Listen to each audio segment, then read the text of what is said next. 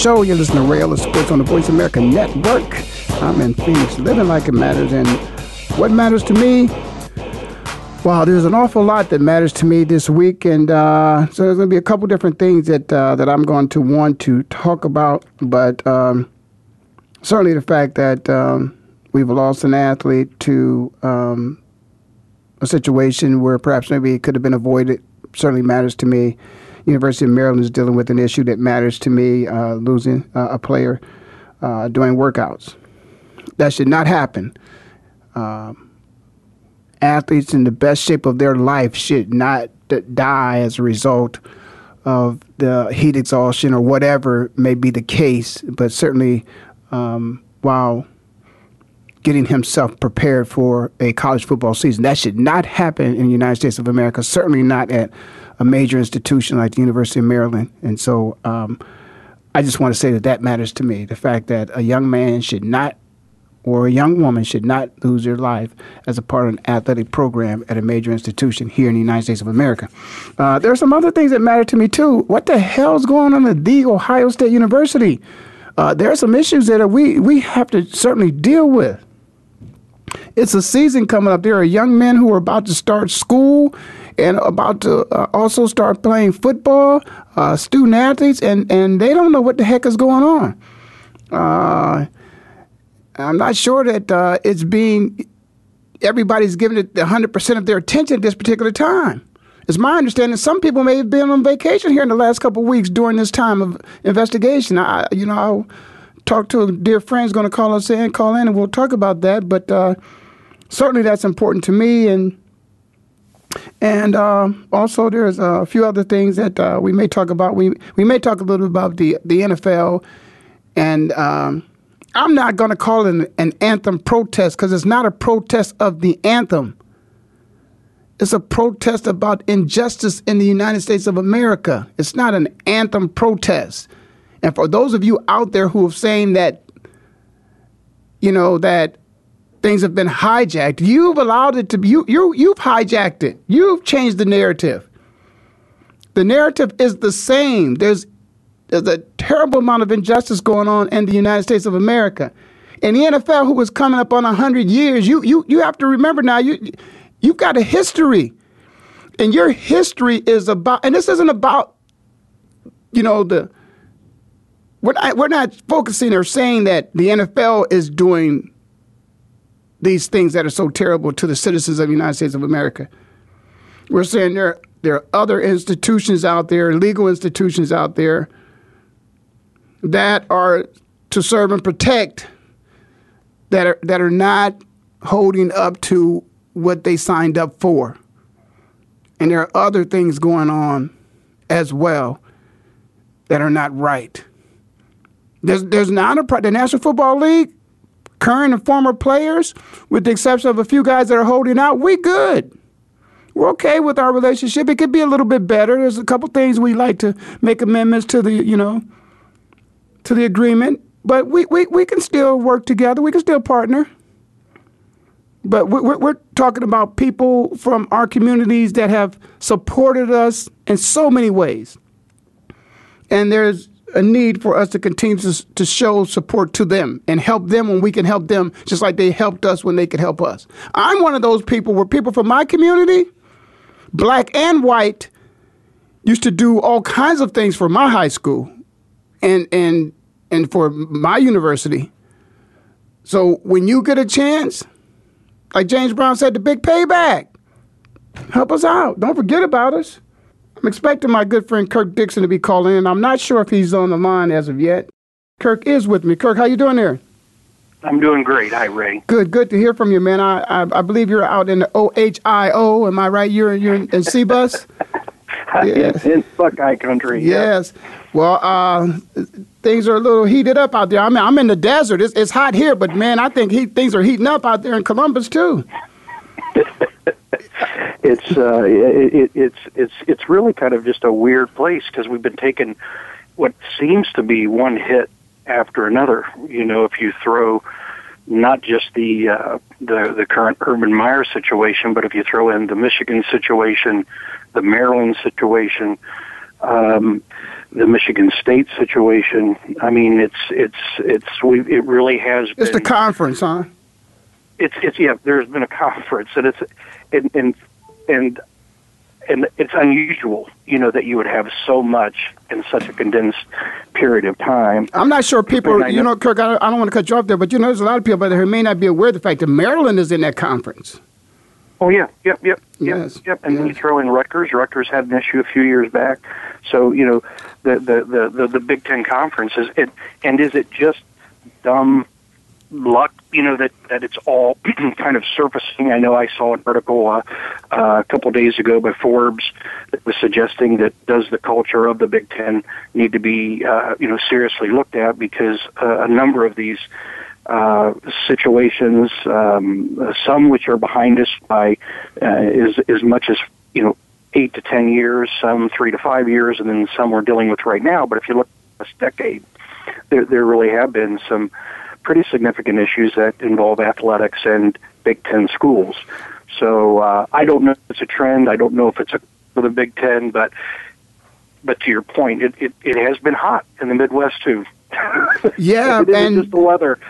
Yeah, and that's a shame. But one thing that's very interesting, you mentioned Forbes, and if you mention Forbes, then there's got to be a significant amount of cash surrounding these issues that are going on, and the cash would come from these athletic programs generating revenue. And I'm sure, did Forbes say anything in the article about the amount of money that's been generated by these universities? Of course, we got to throw Penn State in there and the issues that they faced too in the last 10 years. Did they say anything about the kind of money that's generated? I know it's billions. Is it? Right. Well, they didn't. There were two numbers that were not mentioned. They very easily could have been, but they weren't. One would have been, I think, where you're going, which is how much money is generated by the athletic departments of the 12 Big Ten schools. That was not mentioned, nor was the aggregate or combined amount that the lawsuits and to settle the charges and investigate the charges plus the Big Ten. I know that the only number I saw, which was literally this morning, was related to the Urban Meyer investigation, which has begun this week, and it's supposed to last 2 weeks. And the university's budgeted $500,000, a half a million dollars, to pay the attorneys to represent their AD and their coach. Now, it's interesting, Kirk. You took me someplace I didn't expect to go. Now, you're saying that the university is spending $500,000 to represent their coach and someone else. Now, why does their coach need to be represented when, in fact, their coach is involved in a domestic dispute with his ex-wife? So why is the university picking up the tab on that? Is that what am I misunderstanding what you're saying? Why are they contributing anything to the financial costs of responsibility that the coach has? I don't know the specific answer to that, but I have a few opinions. I mean, one is this is all our opinions right here. You and I are having this conversation. So, from your personal opinion, what do you think is going on here?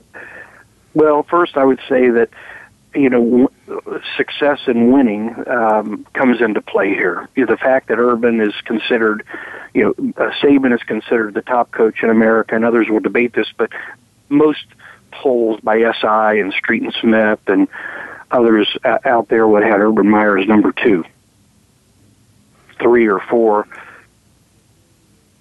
Okay, I'm gonna give that to you. Go ahead, Kurt. And so there's a winning success formula to this that the university knows that by virtue of that winning and putting butts in the seats, that it makes Ohio State's athletic department, which is primarily driven by football revenue, it would be a competitive Fortune 500 company, by virtue of that. So it's winning creates dollars. It sells apparel and merchandise. It sells tickets. It sells sponsorships. So we have a vested interest in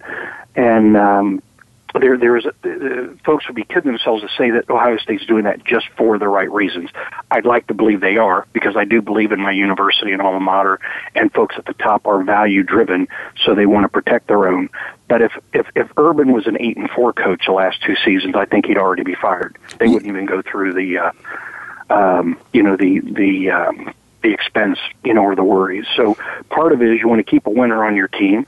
Part of it is the feel good that you want to know that you are innocent until proven guilty.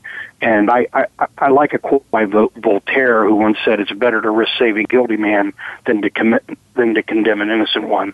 So I think part of it is just doing due diligence and what we'd like to believe our employer would do for us if we were in a similar situation. Well, let me just ask you this: so if you need an attorney, a defense attorney in this particular case, because Urban's not, suing anybody, what's Urban being charged with? Why does he need a defense attorney? I don't know. That's really interesting that we would think that the university, unless the fact that the ex-wife is suing the university. Could be. If the ex-wife is suing the university, right, then that may be a different story. If she included the university, that would be interesting to sue an employer. I really don't know the particulars of that. So that could, or the other is it's a protection mechanism. That the allegation, the lawsuit may be against Urban, but as a representative of the university, they're stepping in, because if she fails at that regard, they would be the next. Well, you know what they say when what they say when in doubt, sue everybody. So that way you got it all covered. So she may be following the old cliche. I think I got to take a break. Yep. My good friend Kirk Dixon from the Ohio State University back in the day with me, great baseball player. What we're going to do is take a break, and we're going to come back, continue to talk about the Buckeyes and a few other things. So we'll be right back after this break.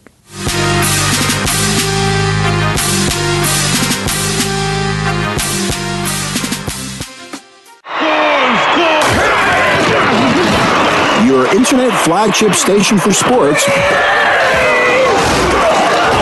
Voice America Sports. So Andy Serling packed his bags, left the city, and is enjoying his temporary digs in Saratoga.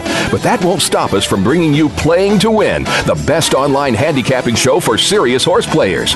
Catch Andy and his great lineup of guests every week throughout the month of August on location from the beautiful Saratoga Racecourse. He and his guests are some of the best in the biz. They bring you new insights to making money, and they tell it like it is. I'm 3-5-1 in this race, but the 3 is very much the one to beat. We're going to completely disagree on this race. I absolutely despise her, especially at 1-2. And it's anything but the same old horse racing show. This is a 9-horse field, but really there are 7 donkeys and 2 zebras. Playing to Win with Andy Serling, a show seriously committed to making more money at the game, but with a personality. This is a dunce cap horse for me. If this horse wins, next week I got the dunce cap on. YouBet.com's Playing to Win, presented by the Daily Racing Form. Look for it the day before big race days, mostly Fridays. Find a complete schedule in the Daily Racing Form or click on Playing to Win at YouBet.com. Get ready for the Get Down with Hurley Brown. Want to get inside of the minds of the players and coaches? We'll talk everything sports, but with a focus on the NFL, NBA, and college football. We'll review and preview the week's big games. We'll talk about the draft choices and free agents, and go inside the teams for news, recruiting, and what's next from the colleges to the pro teams. It's the Get Down with Hurley Brown. Tuesdays at 3 p.m. Eastern Time, 12 noon Pacific on Voice America Sports. Have you friended us on Facebook yet? Why not? Just go to facebook.com/Voice America or search for the keywords Voice America. Once you are part of our Facebook network, you'll receive daily messages about what's happening with our shows, this week's featured guests, and new happenings of the Voice America Talk Radio Network. And you can add your voice to the always active discussions on our wall. Just go to facebook.com/Voice America or search for Voice America. Your internet flagship station for sports, Voice America Sports.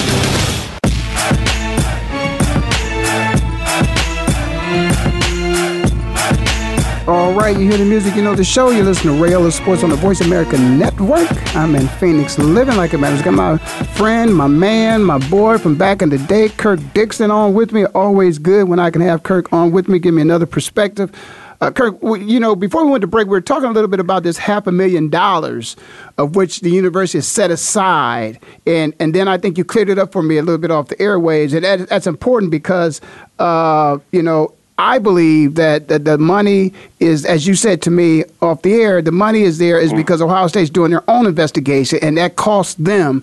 And the university is willing to spend money to do their due diligence to assure that a person that they're trying to stand by, that this person indeed, has not compromised the core values of the university, and the university want to make sure that whatever decisions that they make, that of course that they have legally done the right thing. So they're spending some money to assure that they're doing what's right. Because, as we said, Kirk, I myself am one of them young men from decades and decades and decades ago. It's just like you, that the university, started looking into our backgrounds before we arrived at the university. So the university, just as they're spending money to do this, when coaches come out to scout you, they start looking at you when you're 16, 17 years old. And you start trusting in them when you're 16 and 17 years old. And you hope that they got a set of core values, and the university does too, that they believe in you, that they believe in the university. There's a sense of, responsibility that they have, that you have, and that it's something that's going to make you a better person, a better human being. You're going to contribute to society. You're not going to be a burden or a menace to society, as we say. And everybody has to be held to these standards and these core values. And so all the university is doing now with this $500,000 is doing their due diligence to make sure that indeed that what they suspected might have happened, because I think they put the coach, is he on paid leave? Yes, paid administrative. He's on paid administrative leave, so he's not around the athletic program, the football program, but he's not been fired. He still has a job, and he may even come back. There's a chance he may even come back. He may come back. He may be put on probation. He may endure a suspension. I mean, there's a variety of punitive, measures to make the point that when you misrepresented the truth at the Big Ten Media Day, that comes with sanctions. Now we're talking about. Let me straighten this out, Kirk. Yeah, we're talking about Urban, who's on paid leave. Yes. The assistant coach has been fired. He's been terminated completely. Am I right? That's correct. Okay. That's correct. Yeah. Right. Yeah. Okay. Urban fired Zach Smith, and then this came out like within 5 days after that. Might have been a day later. Might have been a few days before. But 5 days too late. Yep. But the wide receivers coach Zach was fired, and the articles in the Dispatch, the Columbus Dispatch, pretty much just said that. And Urban's said all the right things, and he said it for the right reasons, and I believe him. That we have high standards of excellence. We don't tolerate any of our players, yet our coaches, our leaders. The university doesn't for a domestic violence situation, and when we're made aware of it, we need. This was for the best of the individuals involved and best for the team. So that was pretty much the official statement. And then the investigation as a way to do what did Urban know and when did he know came out shortly thereafter. And as you said earlier, I think we touched on it, but I don't think we really brought it to the attention here on the air. I'm going to say this is the second issue as it relates to domestic violence under Urban's leadership at Ohio State, because we have to throw Zeke in there too, because there was a question as to if and when Urban knew anything about Zeke's issues as well.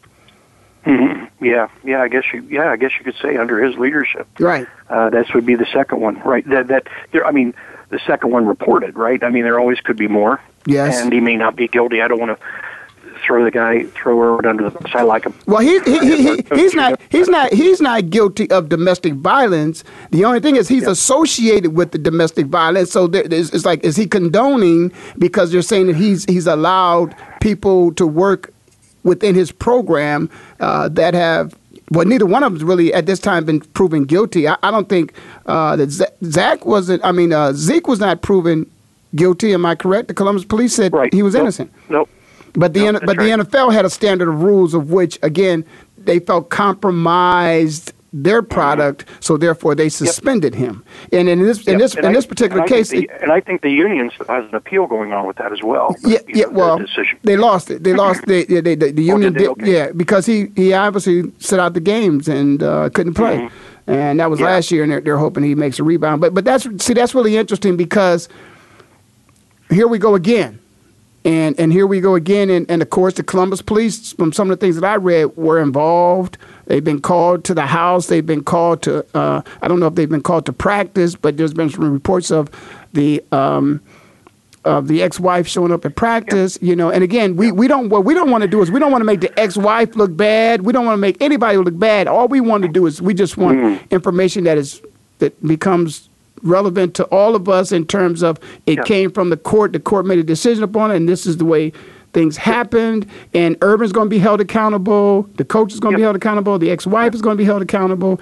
And all these people are somewhat of role models for these young men that are going to this university, of which, these men are sent there. When parents send their kids to a university, and particularly when you're a student athlete and you send them there on a full scholarship, become a student athlete, it's like the group Boys to Men. You're sending boys to a university that you hope this university helps to shape them become men.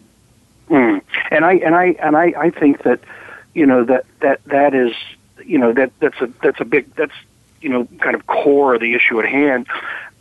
What the question that the investigative team is asking right now is, what did Urban know and when? And then, based off of that, did he take the appropriate action? So his official statement was that he followed protocols and served it up, which then, if that's so, and the investigative team, then that would actually begin to implicate the AD, Gene Smith, and possibly others that may have known about it and did not. We don't know if Urban, when did he know, what did he and what did he do about it, and then if he in fact did serve it up, then he was waiting on a response as to what do we do with this, but didn't get it. If there is a possibility that he could be fired, that he should have done something sooner, but if I would guess, though, in this case, if it is proved that he did communicate it to his superiors,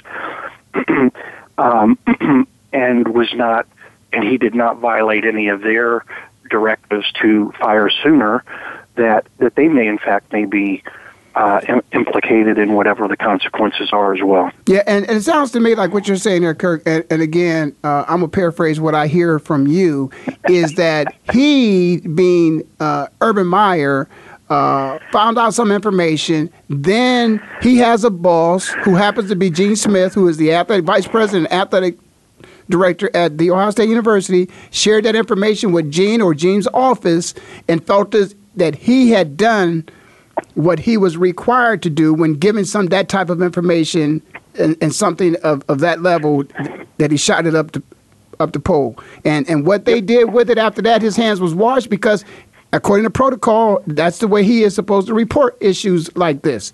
Now, and as a football coach, he's responsible for those young men's physical development, team development, and academic development. And so, in a case of something outside the university, but one that does involve one of the leaders, that he hired, because he brought Zach with him from Florida.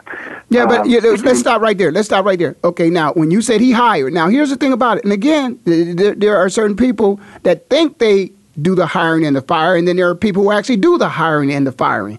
And right. as we just heard, this week, that came from, a former employee, at the White House, is that she was fired, and the person that she thought fired them said they didn't know that she was fired, that somebody else fired her. So in this particular case, do you think, Urban may want coaches on his staff, but does Urban actually make the official hire? Is he the one that actually does the hiring and the firing? Could Urban on the spot, do you believe that Urban on the spot could say to Zach, you're fired? Or does Urban have to go to Gene and say, Gene, I want Urban fired? Gene, I want Zach fired. Yeah. Firing is such a big deal I mean, it's a big deal anywhere, but if you're in a small entrepreneurial upstart, it's the owner, it's you, and, don't come back tomorrow type of thing. But when you're in a medium to large organization, and then certainly one as public and visible as Ohio State and our athletic department, Urban cannot just hire the guy, and he cannot just fire the guy. Exactly. There's right. a lot of folks involved in that. That's exactly right, because that guy's got a contract, lots of money. Right. Contract worth a lot of money. He's making close to probably $250,000, I'm sure. Right. If not more. Right. And so, which I think it gets to your point that he's, they could hang Urban out to dry to take the fall for all of the snap, but I think it's unlikely that there wouldn't be backlash, or some pushback if that happened. Yeah, and not only that, there's something else that's really, really interesting here, and I just haven't had time to do the research here, but I understand that this is really bigger than Ohio State because Gene Smith is a part of the institution that is the NCAA as well. I think he's on the board. I think Gene just recently was made a member of that body of people that represents the NC2A. And so this wouldn't just stop at The Ohio State University now. This now, it's the entire body of that is the NC2A, the way things are handled. And this would then tarnish the NC2A as a whole when you've got an executive and administrator like this. But it's my understanding that maybe for some people it's not such a big deal because I think I heard somewhere, Kirk, that somebody's on vacation or certainly was at least during this time. So maybe we're just making a lot out of nothing. Yeah. Well, to your earlier point, Gene Smith was named to the NCAA commission of all things college basketball, but he is an AD, so he's got responsibility. We're talking football, but he is responsible for Ohio State basketball and 26 other sports. So, but he was named to the NCAA commission on college basketball. So there is that direct formal tie to how he handles his business. So he was put on there because of how he handled his business at Ohio State. So anything that would be negative mark or black eye, obviously would be under scrutiny for them as well, right? Yeah, so exactly. It would there would be a result, and it would have an effect on his position there too. Because if Ohio State felt that the president of the university felt they had to deal with him, then also the NC2A would have to deal with him as well. That's right. Yeah, and I don't know about you, but when these type of things come up, we've talked about this before in your show. The amount of money that an AD makes now, I think Notre Dame, the AD just got the $3 million salary. We look at the coaches. Jimbo Fisher gets $75 million for 10 years. I think Nick just got $74 million. Nick Saban just got a $74 million deal. Yeah, but so there's always easy. It's always easy to look at that upside, right? But what we're talking about right now is the downside. There you go. There you go. All right, listen. We got to take a break, Kirk. So we're going to take this break and then come back on the other side. You listen to Ray Ellis Sports on the Voice America Network. I'm in Phoenix, living like it matters. We'll be right back.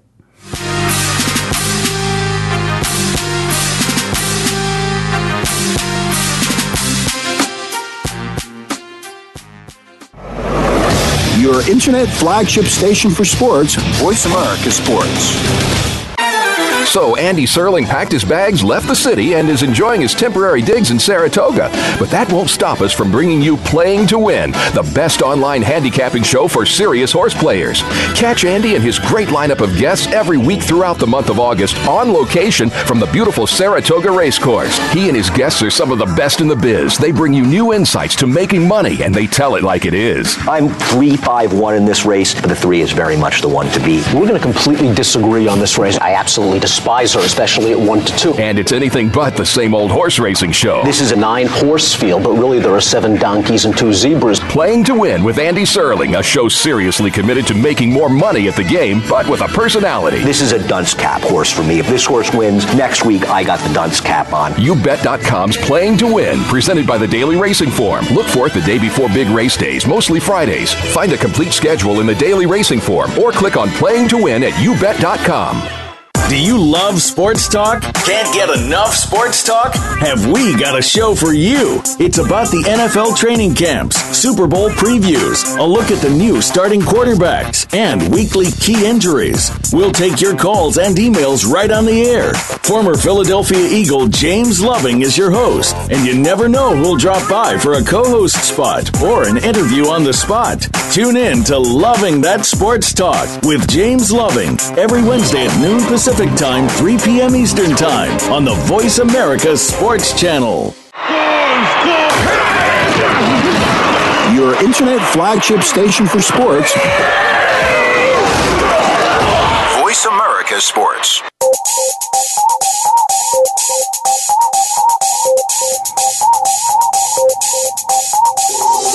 All right, you hear the music, you know the show. You're listening to Ellis Sports on the Voice America Network. I'm in Phoenix, living like it matters. And at one time I was in Columbus, Ohio, and that's where my dear friend Kirk Dixon is calling in from today. And we're having a conversation, if you will, folks. I'm glad you're, being entertained listening to us, because we're talking about something that's near and dear to us, and we think is important to a lot of people in society. And one of the things Kirk and I were talking about off the air is we want to make sure that we stress the fact that we think that those involved in these issues should be held accountable.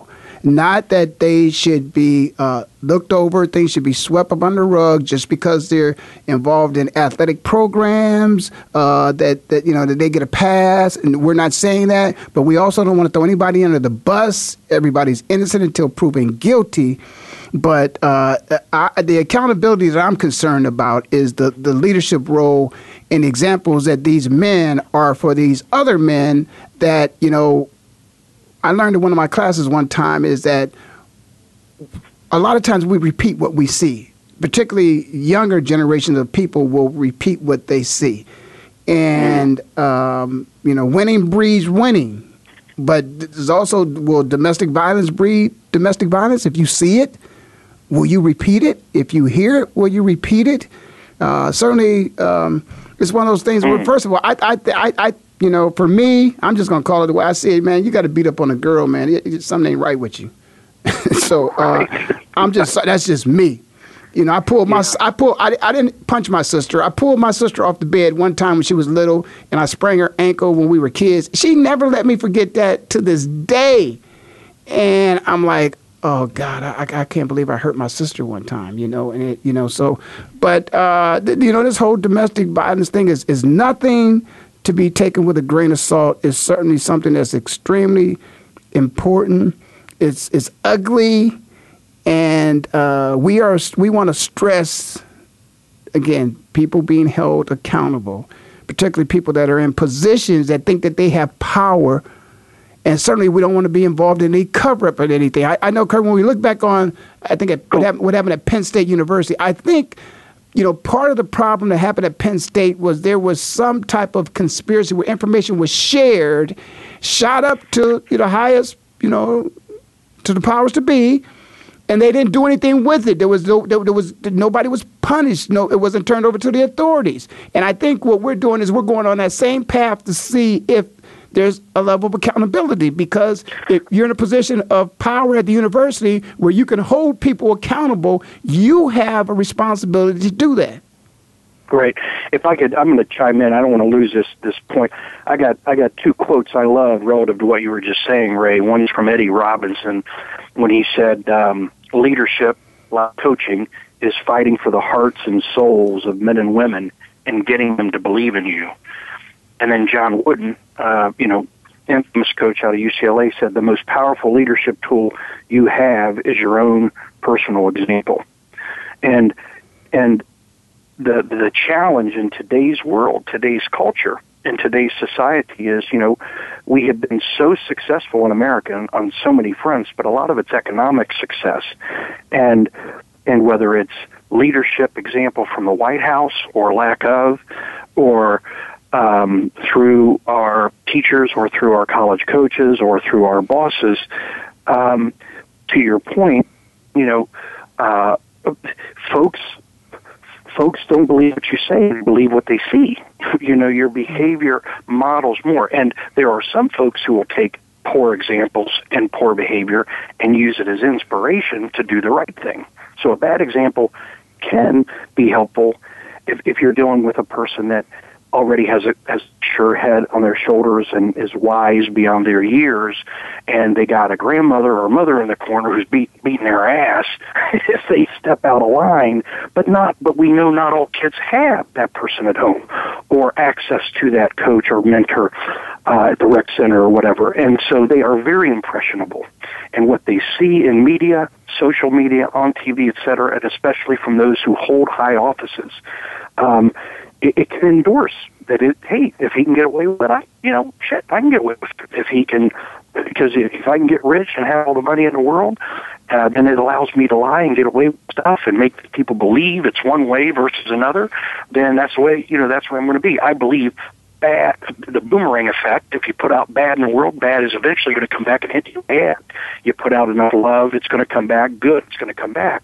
The arc of justice always swings back to the righteous and the just. But in the short term, there are young, impressionable men and women who are in these particular situations recently, whether it's Michigan State, Ohio State, Penn State, Maryland, that are impressionable. I find it interesting that in some of these cases it took so long for either the kids to speak up, or if they were speaking up, to your point, Ray, the powers to be that were notified did not act, did not, and get involved. That's the problem. The problem is, when you get information, what you do with the information. It's a situation where you're put in a position of power because you have power to make things happen. You're supposed to execute, and when you have to make those tough decisions because you're a person in a position with the power to do that.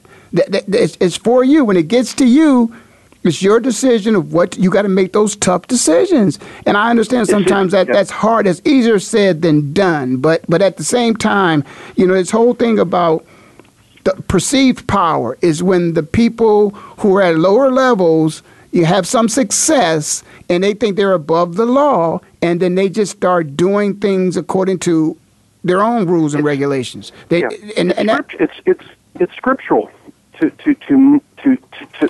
those who much has been granted, much is expected. That's right, Kurt. And so it's a situation where it's a sad situation. It's sad that you got a great program like Ohio State University, and we have to be discussing this. And, and it's about the football program, but instead of talking about football, we're talking about these type of issues.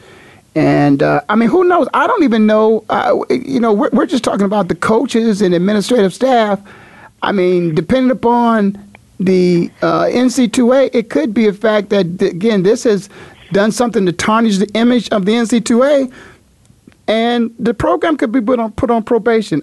Penn State, it happened to them. Didn't they have to miss a couple years of bowl games? So they totally did. Yeah, it could be something like that. This is like I said. This is the second time in a couple years that something's been out there that they had to spend resources to investigate. Yeah, I look at Jim Tressel, who the main reason he was fired was his awareness of, and then lying about his awareness of, in emails about the tattoo incident. I always find it interesting, by the way, in those cases that we never hear about who was the tattoo parlor or the person that should have known better and somehow escaped any consequences out of the whole thing. But irregardless, Urban, I think, if the main thing that I think he's at risk at is that when he was kind of caught in that deer in the headlights look at the media day for the Big Ten, he didn't see that question coming. And by the way, he's surrounded by PR people in the communications group at Ohio State, so he's coached. They didn't see it coming either. Why is he to handle it different? So he was completely cornered and was scared. Now, why would a man, not just come clean, tell the truth? Well, yeah, I knew this. Well, because he's coached not to do that, number one. And number two, it's because it's the yin and yang life. Yes, he gets paid a lot. Yes, he gets a lot of perks. Yes, he gets to do, he's amazing at what he does and successful and gets all the accolades associated with that. But the downside is it's a slippery slope. There's fear and saying the wrong thing, doing the wrong thing, so that you lose that gig. You lose that game. It's sad, but it's true. That there are some folks. I'm not saying I accept his need to lie and why he lied, and he immediately came back and corrected it and said, "Mr. Represented the truth and myself," etc. But I think that that's the thing that in this particular case that he's, what did he know and when? But if he did, in fact, follow protocols and serve it up, I think there are other people at more risk than Urban. Especially if he could show he followed up and said, "Hey, about that thing, what are we doing?" When nobody, if he was, so. I don't know if you're going to agree with this point of view, Ray, but I mean, coming out of the private and public sector and mainly corporations, I know that, we had discussed this, the family, should Urban get fired and whatnot. I got severe blowback, saying he's a coach. I don't care what he gets paid. He's a coach. He's not a babysitter. If he's got a guy on his staff who did something that's against the law, and it didn't happen on university property, it didn't impact the team, he may have a conversation with the guy, but he mainly needs to be calling the counseling group and the police to deal with the domestic violence issue. And until that rolls over onto the parking lot or work, and Urban had evidence of that, it's a separate issue. It's a private issue versus a work issue. And so there's a lot of folks out there who manage large groups, 40, 50, 100, 200, and they say, if I got a person who's doing that, but I'm not aware of it, or even if I'm made to be aware of it to a second or third party, what is my responsibility as a boss to get involved in their personal life? Isn't that what the police is for? So what you think about that? But I do know that I've talked to some folks who say, Kirk, they're separate issues. The university is... I think, Kirk, to a degree, I would agree with you. Certainly in the private sector, I would say yes, but this is a public sector. He is an employee of the university, which the taxpayers pay his salary. And I think it's looked. I think it's so for that reason. I think it's looked at a little bit different. But if this was private industry, I probably would agree. It's a shame, but it would be more of a moral issue to me. And then, but again, our country. I mean, our morals and our values. I mean, is it something we really want to hold up to right now? There's a few questions about that, but certainly. I can understand that. But you touched on something else that I wanted to go back, if I could. And I'm not trying to defend the Ohio State University. What I'm trying to do is find some consistency with the NC2A. And I believe, is it the University of North Carolina, where the guys just, got their shoes and they sold their shoes and they got suspended for a couple games. And our guys sold his rings and his gold pants. And he got some tattoos in exchange. He didn't even get money. I think these guys got money. And he lost his scholarship, and we lost our coach. And all these guys did was, get suspended for where's the consistency? Right. I don't get it, And so that's why, again, part of it is that it is the double-edged sword of success. And not just success, but economic success. Ohio State, even though we know we got Buckeye haters out there, and always will, no matter how good they are, they are one of the top programs in the past, today, will be in the future. And by virtue of that, when there's a little bit of smoke and a little bit of kindling, cooking, there's going to be a big fire, because an example has to be set. It's just like the first woman that got burnt by hot McDonald's coffee out in California. She got I forget what it was. It was like $10 million for that settlement for getting burned. I'm not taking anything away from the third-degree burns from your coffee or whatever, but McDonald's got the point. But when you are the first to go after a big dog, you usually get paid. And Ohio State, anything that comes up, part of it is people just, we're not too big to fail. But in a sense, and I don't agree without the fairness that it should apply to everybody, but they really want to punch you in the gut hard. They want it to hurt. Well, make sure we don't get hurt. We better take this break. We'll be right back. You listen to Ray Ellis Sports on the Voice America Network. I'm in Phoenix, living like it matters, and we'll be right back.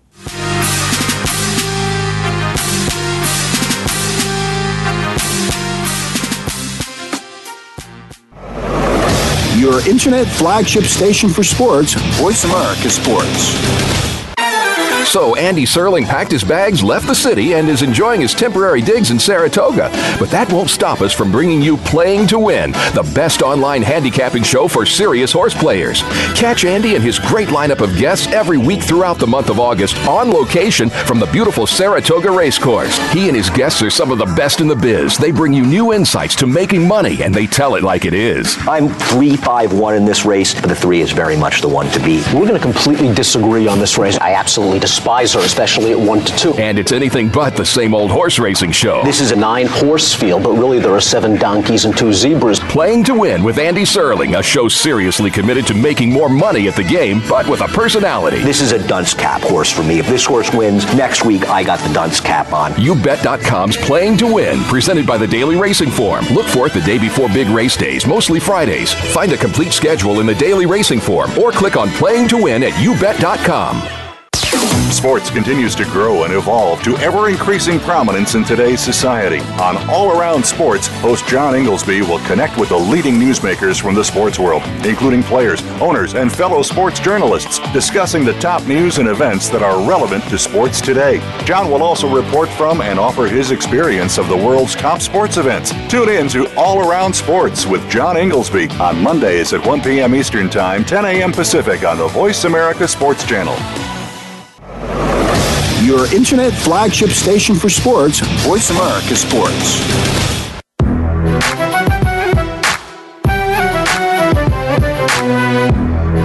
All right, you hear the music, you know the show. You're listening to Ellis Sports on the Voice America Network. I'm in Phoenix, living like it matters. Kirk Dixon is on with me.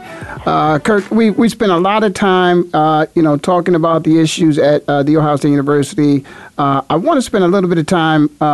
Again, I don't have all the facts in front of me, but the kid that we're dealing with at University of Maryland that lost his life, we had a kid from the Ohio State University a few years ago, Corey Stringer, who also, lost his life in a situation where, again, he was preparing for athletic activities. And I thought that things had changed, that there were requirements and laws that were, let's say that there were programs put in place to deal with the conditioning of athletes. And but what do you think about when you think about a player losing their life as a result of being pushed? Is that something that we should spend more time really thinking about? I mean, I know athletes all the time. You see them in the gym, you see them working out, you see them running sprints, whatever. You're always, coaches are always on them, and I believe they're talking about what we might call hard coaching too. Players being humiliated, and things of that nature. Talk about some of your experiences with coaches and how, if this was corporate America. They wouldn't even have, we wouldn't have a restroom because they would be sued for everything they have, and the restroom would go along with it based upon the way some guys are treated and the way they are addressed or coached or instructed on playing fields. Talk about a little bit of that. Yeah. It's something that the average person has no idea how bad it is at the highest levels. Yeah. It's so tough. It is so bad at the highest level, so demanding, and it's where sports comes the closest to military. And my military friends don't like it when you put your life online. Mm-hmm. You don't put your life. Kurt, I think we have a little. Can you hear me now? Yeah. You were saying your friends were saying that they didn't like the comparison of the contrast or the comparison of the two. Yeah, of the two, and there really is none. But here is another case where someone has died. But there's some historical relevance to this, Ray. It goes all the way back to Teddy Roosevelt's presidency. A lot of folks aren't aware that football almost was banished in America because that year it was something like 20 or 21 fatalities occurred in NCAA football, and the petitions for the president to ban football. Because people were dying playing, and that was back when they had, they didn't have the equipment that they have now, and they didn't have the rules that protected. So that was actually the formation of the NCAA. That's what Teddy Roosevelt's answer was. That's what he did. He formed the NCAA to be a governing body of the game of football, and that's what helps football survive. And if you really look at it, it's subtle to the general public, and this is public information you can find online. But if you go back and you want to search year by year, the equipment changes in the name of safety and performance, but primarily safety. It's staggering. Most people don't realize it's not one or two things. It's like a half a dozen, per year, and it never stops, because what happened in Maryland happened, and you would think we'd be over it. I don't know what the number of deaths, fatalities are now, but the other thing that was formed by the NCAA, and we were just talking about North Carolina, but out of the University of North Carolina, there is an office run by a doctor, a researcher, whose entire job is to do the autopsy of every fatality in football. And they have to determine whether it was preventable or not. Was it equipment related or not? Was it dehydration or physical limitation related or not? And to your point, your earlier comment, I agree with you. You'd think that after Corey Stringer and the kid in Florida that passed in practice, that we'd be over this, that we would be better at this. But I think that, and again, you can get these charts, these fatality statistics online. Folks who die from playing game of football, you can get it's you can't believe it. And then that moves into the rule changes. A lot of the rule changes that have been played is to make the game more interesting, of course, for fans, which increases revenue. People want to watch it, more butts in the seats. But most of the rule changes that have occurred over the years have, in fact, occurred to increase the safety of the game.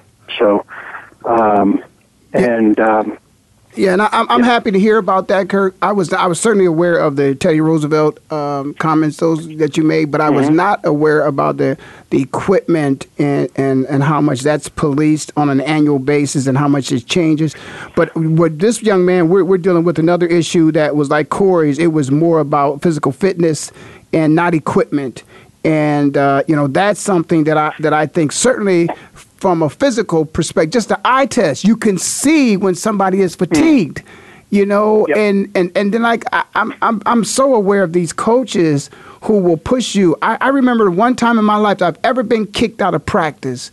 It was at Ohio State, and I was kicked out of practice because my roommate Luther Henson, former defensive tackle at Ohio State, went on to play for the New England Patriots.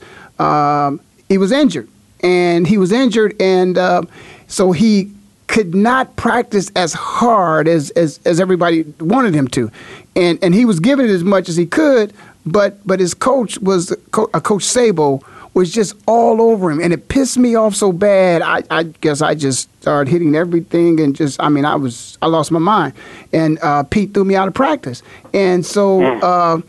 It's because I just thought they were pushing him too much, and I said to the coach, "I'm like, Coach, listen, man, you ain't there at night. I'm in the room at night. He can't even sleep, man. He in so much pain. Leave the man alone." And right. But you've seen it. You've seen it. Particularly football is one of those sports where they just push you and they push you and they push you and they push you, and then sometimes even the verbal. The language that's used is never. It's a culture. Oh gosh, it is a culture, and it's a culture that parents should never be exposed to. The parents should never be exposed to their children being verbally abused the way they are. I mean, it's one of those things where, and that's why I admire Tony Dungy probably more than a lot of coaches I ever knew, or ever met, ever played for, because here was a man who was able to very seldom raise his voice and was able to win a Super Bowl. Right. And a very strong Christian man, and he didn't have to call you every name other than yours to get you to motivate you, to get you to do the job at the highest level. And so sometimes I think when these coaches, and listen, we're from a place where that is a culture at Ohio State. Yep. I know we coach hard like that. I know they use those, I know they use language like that at Ohio State. I ain't been there in years, and I can tell you, yes, it happens. Yeah, here's a stat I just pulled up. It says, while the number of football-related deaths are far lower today than they were at their high point in 1968, when 26 high school players died, The fatality rate among high school players has remained steady most years since the late 90s. It's basically 0.5% per 100,000 high school ball players. So there's 1 million kids who play high school football. So that's still 4 deaths a year. Right. Yeah, that's four too many, Kirk. And I hate to cut you off right there, but we're going to have to end on a sad note because, as I said, out of those 1 million, those 4 is 4 too many. And for those out there listening, take care of your children. Those who are playing ball, take care of yourself. Coaches, back up a little bit. You've been listening to Ray Ellis Sports on the Voice America Network. I'm in Phoenix, living like it matters. Thank you, my friend Kirk Dixon, for calling in. And I'll see you next time, which will be the best time.